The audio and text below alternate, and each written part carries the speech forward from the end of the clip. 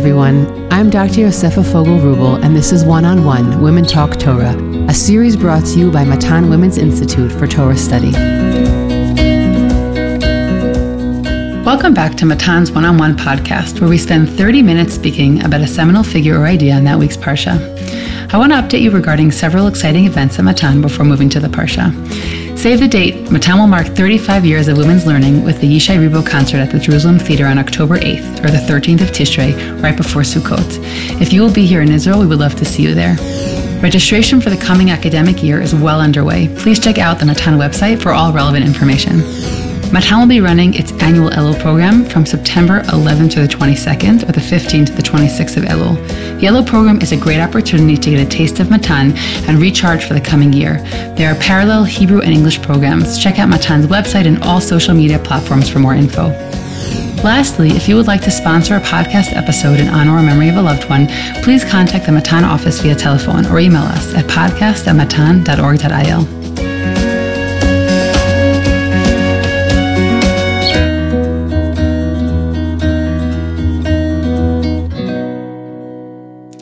Parshat Ki Tetzeh is another of Dvarim's parshiot that include a variety of commandments. It opens with the case of the Yifat Toar, a way for a man in war to marry women of the enemy camp. This is a classic case of Torah morality, of taking what seemed to have been a common occurrence and creating moral boundaries around that common practice. The parsha continues with a broad array of laws, including inheritance of the eldest son, which was a bigger deal when you were working with polygamous families, the delinquent son and how parents might respond to him. The Torah's response is a little bit different than how we might respond today in the modern world.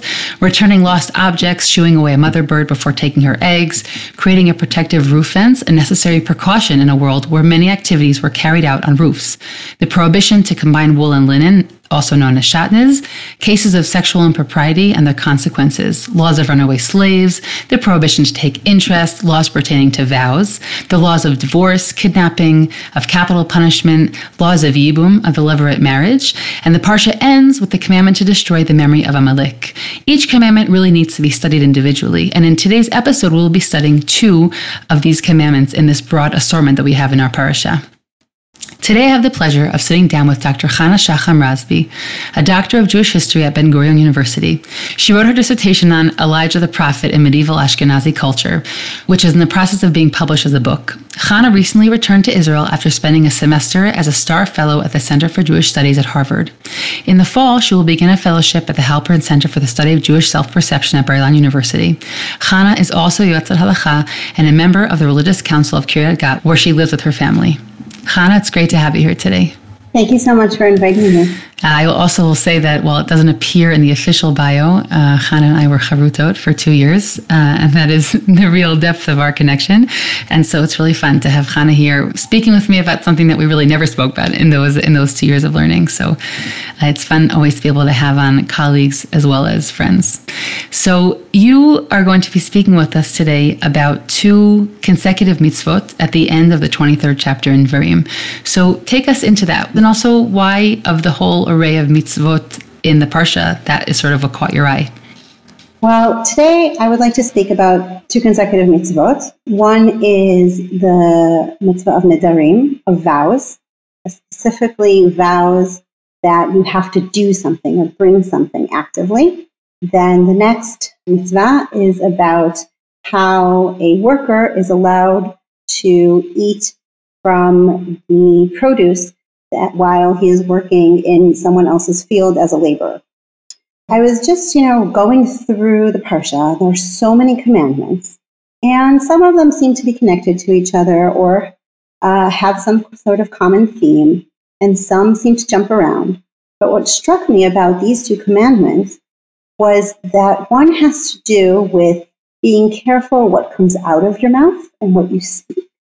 And following that, it was a commandment about taking care to notice what you eat, what you're putting in your mouth. This idea struck me of the connection and proximity between these 2 different actions.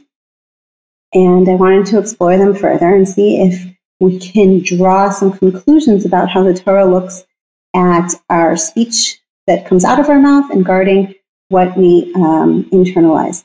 One of the ways I think that we often approach looking at these collections of halachot in the Torah is that question that you mentioned of juxtaposition, meaning not only am I going to look at the details, or in the case of Devarim, how I compare it to how it appears in Shemot or Bamidbar, but we also go, as you said, according to this concept of why are they even put together? Meaning, why is that the way that the collection is organized? So that's a great point also in terms of just looking for meaning. In a previous episode with Adina Sternberg, we spoke about structure, which is somewhat related, but more specifically, why do we put these two next to each other? What message does that have for us? Or what we also sometimes call in more religious parlance, smichut parshiot, right? Why is one put next to the other? So great. I love that idea of the mouth and the way that the mouth is functioning, and that it's clearly not just happenstance that these two mitzvot are put next to each other. Yes. So I'd like to start with the first mitzvah here, which is Nedarim, the vows, and really look at how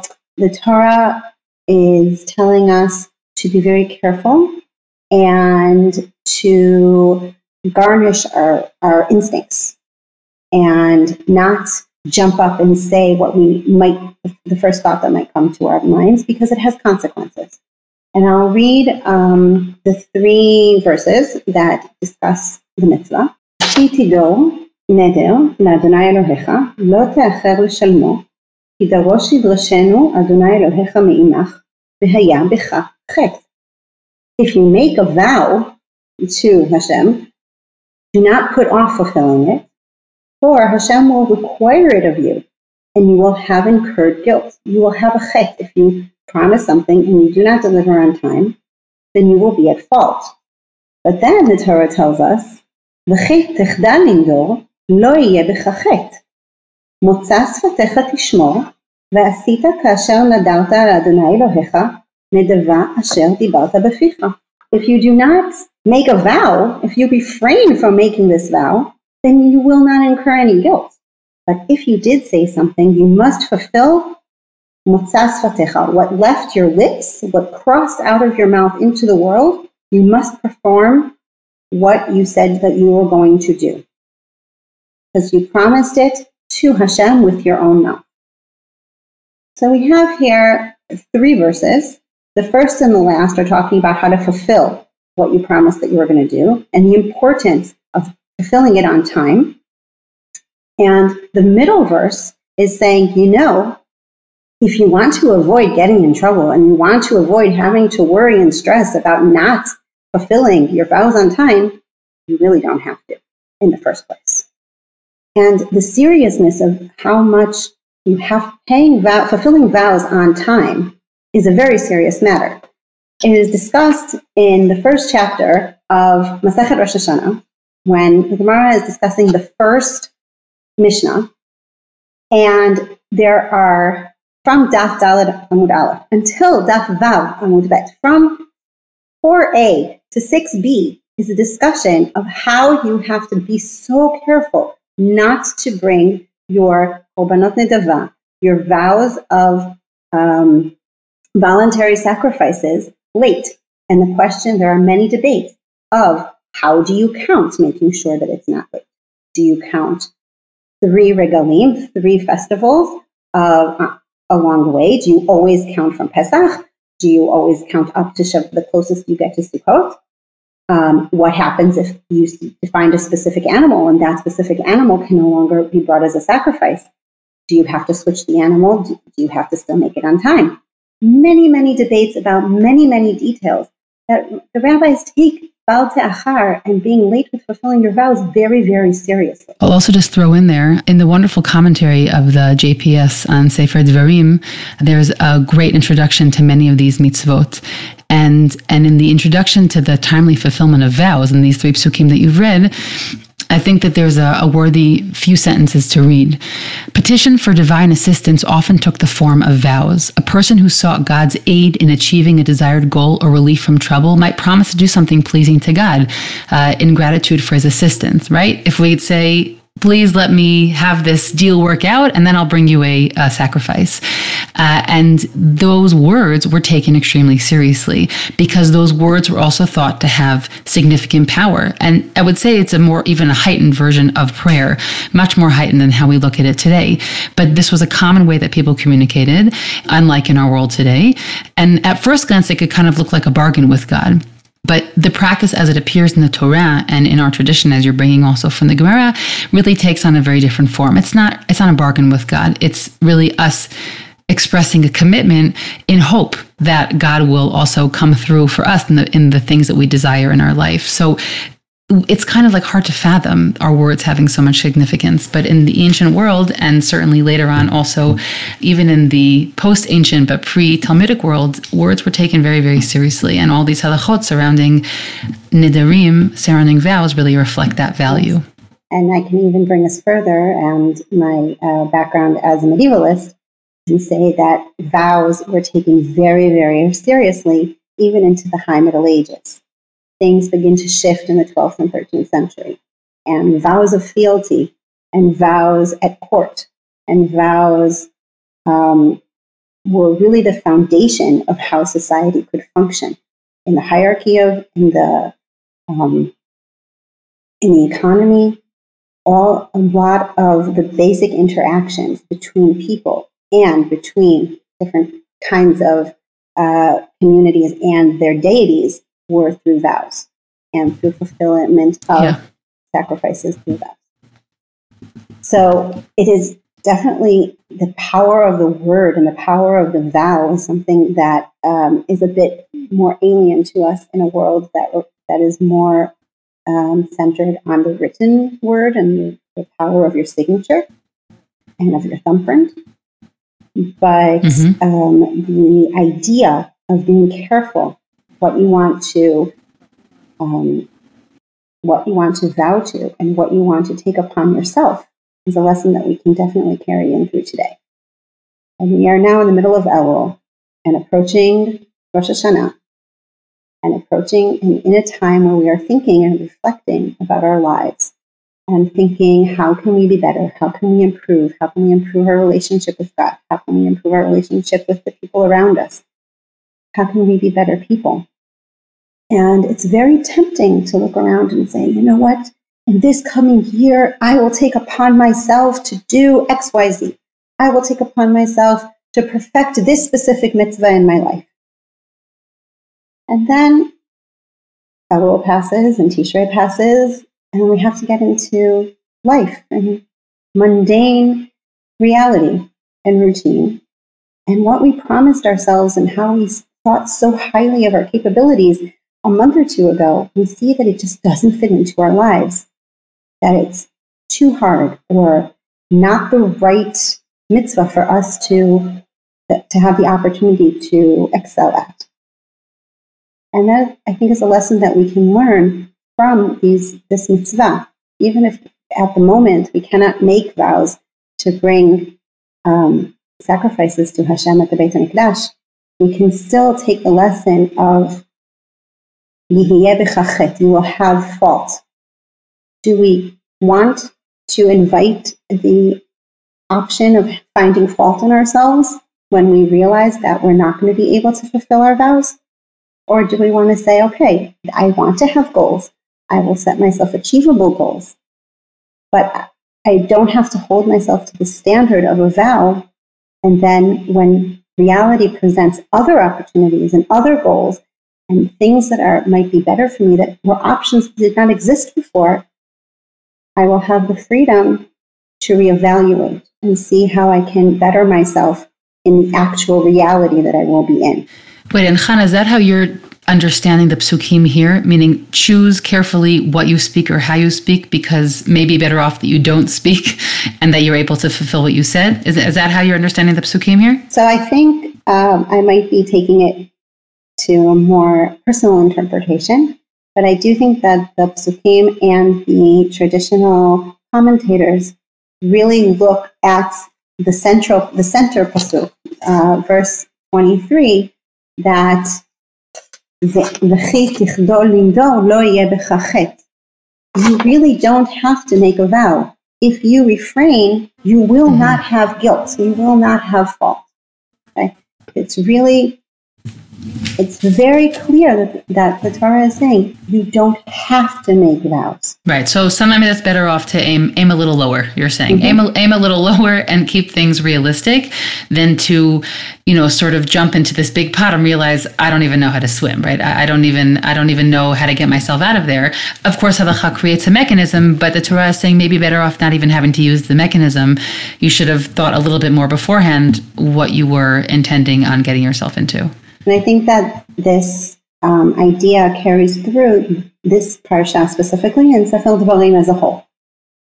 To finish off discussing this mitzvah and kind of connect it to the wider theme of the parsha, I'd like to bring in what Rav Meir Shapira of Lublin, the Rosh Yeshiva of Lublin, in the beginning of the 20th century, he would always tell his students the verse, Lechu banim shim'u li, yira'at Hashem alametchem. Go, my sons, and listen to me, and I will teach you the fear of God.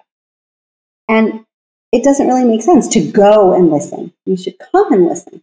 He was telling them, you have to go out into the world.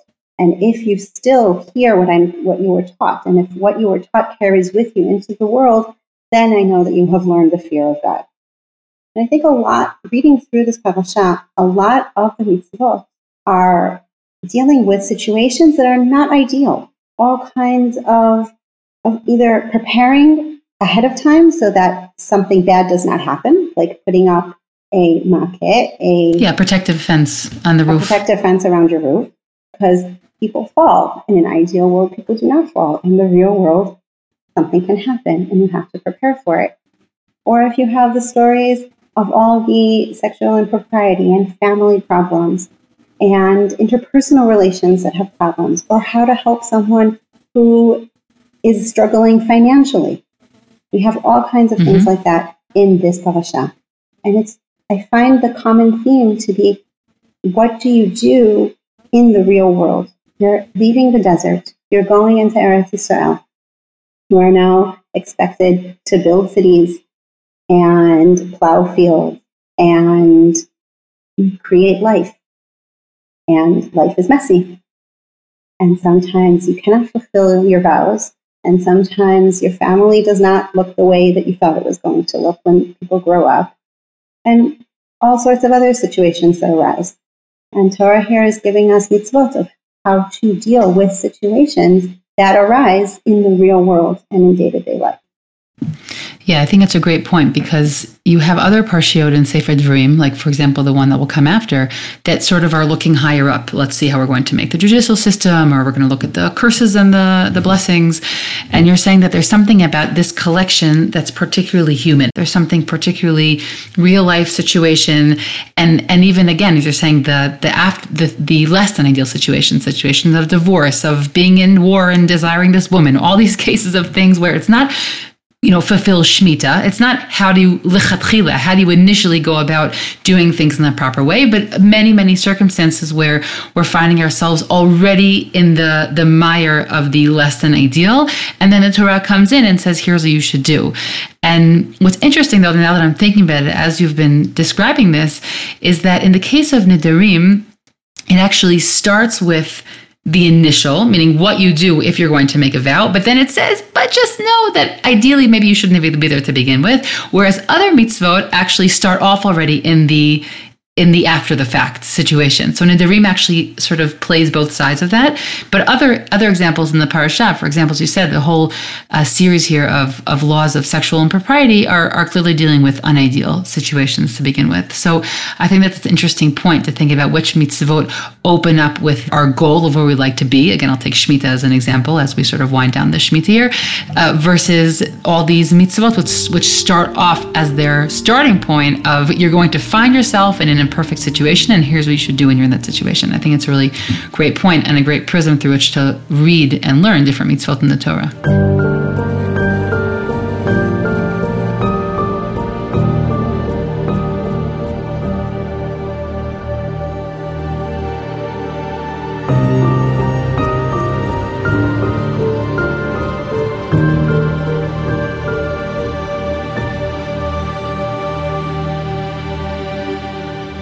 before we move on to the second mitzvah I would like to discuss with you today, I would like to share the perspective of Kohelet on vows, and this is in the 5th chapter, the 4th pasuk.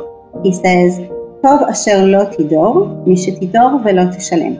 It is better that you not make a vow than make a vow and then not fulfill it. I think that kind of sums up what we were discussing today.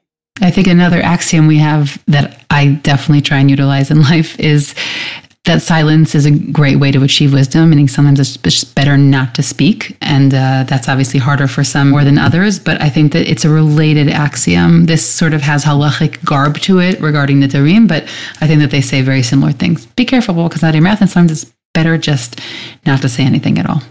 So our second mitzvah for today. Our second mitzvah for today, find someone in a vineyard. כי תבוא בכרם רעך, ואכלת ענבים כנפשך שבעך, ואין כליך לא תיתן. When you enter a fellow's vineyard, you may eat as many grapes as you want until you are full, but you must not put any in your vessels.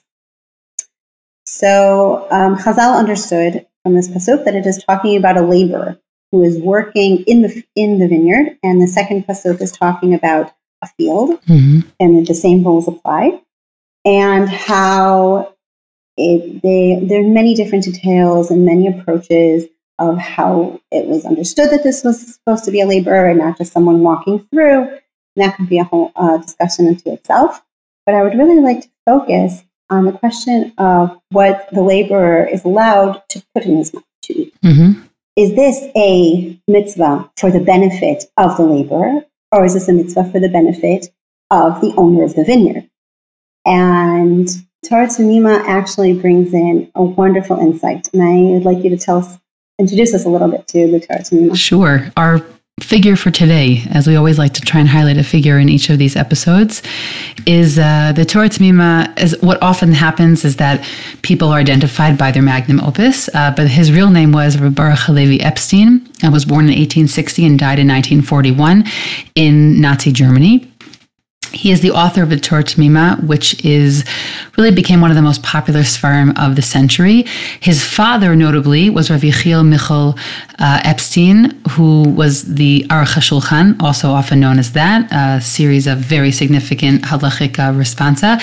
And Rav Baruch Halevi Epstein, the Torah Tamima, his uncle was the Netziv. These are just looming pre-war, what we'd still call modern Ashkenazi thinkers, although interestingly, apparently the Epstein family was actually initially Sephardic, and they were kicked out of Spain, and they ultimately adopted the name Epstein, although initially their name was Ben Veniste, but they adopted the name Epstein. Rav Baruch Halevi Epstein had a photographic memory, which I think is an important piece that enables us to understand how he could ever have created the Torah Tamima. The Torah Tamima is essentially a commentary on the Torah, which aims to bring all relevant oral Torah Shebaal Peh material on the pasuk. So the Gemara, the Talmud Bavli, Talmud Yerushalmi, all of the Agadic Midrashim and also the Halachic Midrashim, he literally brings them almost like in an anthology, but he also brings them in sometimes clearer language, and he makes himself all these different emendations,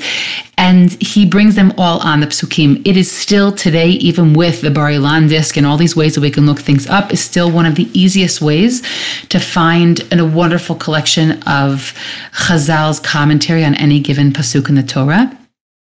And it's unbelievable because he wrote it before there were any computer programs that could do this for you. That is the part that always boggles my mind the most when I read his commentary, is that I still find it unbelievably illuminating and this insane anthology of commentaries, and he did it before there was any sort of technology that could support that kind of study. So it's an unbelievable human feat, and therefore his photographic memory, I think, is an important piece to understand. And something else I'll add, just in this short biography of him, is that he never really became a formal Rav. He received smicha from some of the greatest rabbis at the time. He was a tremendous Talmid Chacham, but he never ended up accepting a rabbinical position. He had a small stint in 1923 where he actually went to America to try and find one, but he didn't. And so instead, he worked his life as an accountant and a banker in the city of Pinsk. And in the evenings, he learned Torah and wrote. He also has a massive multiple volume memoir that he writes as well that really describes and gives us this phenomenal insight into the rabbinic personalities of his age. So he's really just one of these fascinating modern figures. And as I said, next week we'll be speaking much more in depth about the Netziv, about his uncle. And I think that that'll be a nice complement to some of this information today. I'll just end this little introduction by reading you 2 lines from his introduction to his Torah commentary. And he goes on and on about the fact that as when you're reading the Torah, you can't possibly be able to hold in your mind all of the many places, even just in the Talmud, where this pasuk, this verse could be spoken about. How could you remember what it says in Masechet Megillah and what it says in Masechet Ta'anit? So he says, my job is I want to put it all together so you can see it all in front of you.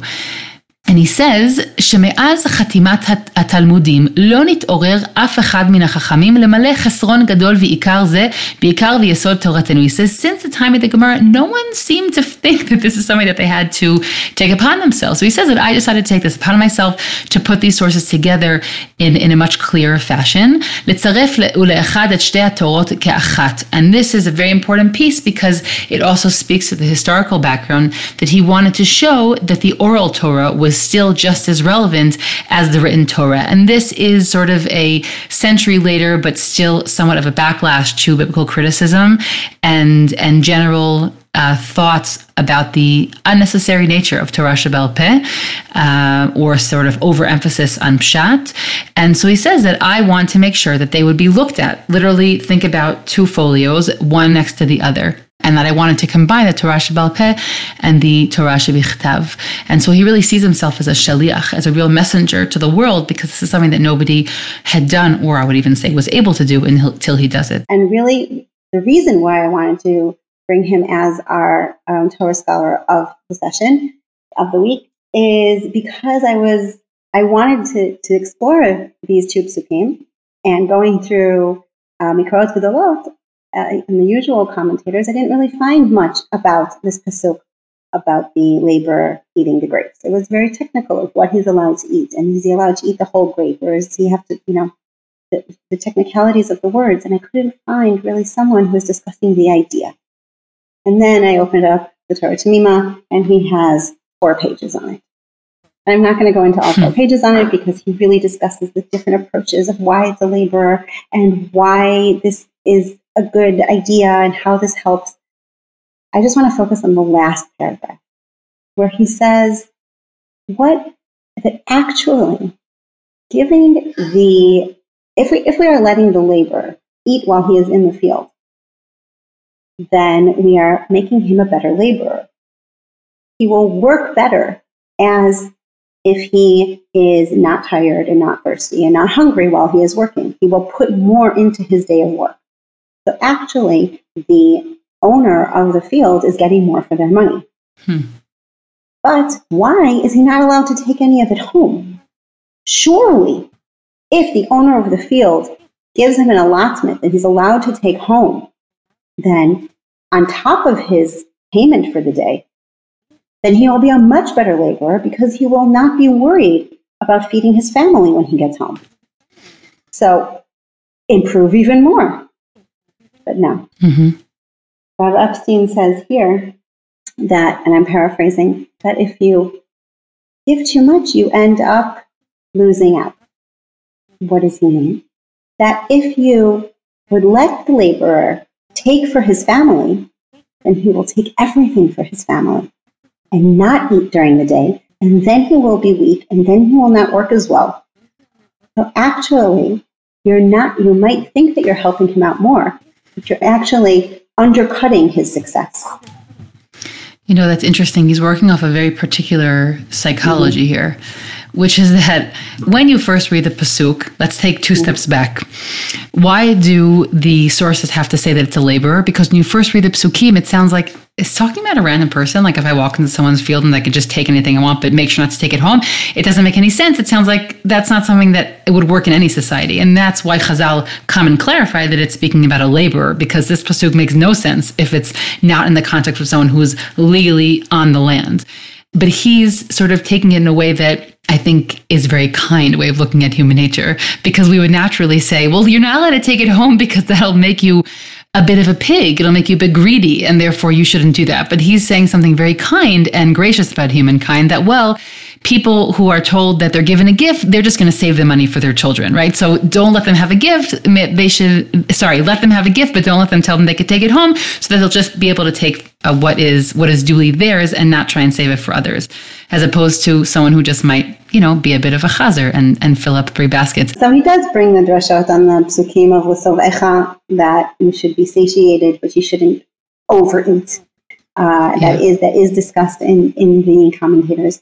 But it's really this kind look at what benefits everybody, what benefits in the long run. Mm-hmm. And I think that this really juxtaposes with the Nedarim and saying, yes, you want to be very, very righteous, and you want to make a lot of vows to God, and you want to be closer to God, and you want to have a reason that will make you come and bring more sacrifices at the temple. And you want to come to Beit HaMikdash more often. But it might end up being your undoing, because reality might not work in your favor. You can still come to Beit HaMikdash as much as you want, but maybe think twice about tying yourself in with a vow. And here, you might want to give your laborers everything. You might want to take care of your people as much as you can. But access might be a stumbling block. Too much will backfire. Giving people, maintaining the boundaries of employer and employee, maintaining rules, maintaining limits can be much more effective. So on one side, we have when limits can be a problem and cause you to come to fault and to guilt. And on the other side, we have the importance of boundaries, the importance of limits that safeguard the best interests of all parties. I think that's a beautiful way of looking at it. I'm also thinking that, while I'm not really familiar with research on and workplace cultures, I'm thinking also about those really furbished kitchens that they have at big companies, which is sort of the modern picture in my mind of what it means to let them eat the berries or the corn or whatever it is that they're picking in the field. But not really to take it home, meaning there's a value in them eating it at the workplace, but not letting the workplace home boundary be blurred, because that's a boundary that needs to be maintained. I think that has a lot of interesting import, and I'm always happy for anybody listening who may be familiar with more of that kind of culture and research on that to sort of send over an email and share some thoughts. And I think that that's really relevant. Another side of it is sometimes people are saying, let's highlight that you're giving people too much in the workplace, and therefore they are blurring the lines of where they need to leave and go home. So it kind of also works in both ways of how to balance that out. Mm-hmm. And perhaps when Rav Epstein came to America to print his books and to look for a job, we're talking about the 1920s, we're talking about movements for laborers' rights and harsh working conditions. Oh, that's interesting. Maybe he was exposed to things. I really didn't have a chance to look into the details of his biography more than that, but he is in the first half of the 20th century. A lot of these discussions are going on about work and humanity and how your laborers being treated properly, and following the Industrial Revolution of the previous generation. So that's also something to bring into the conversation.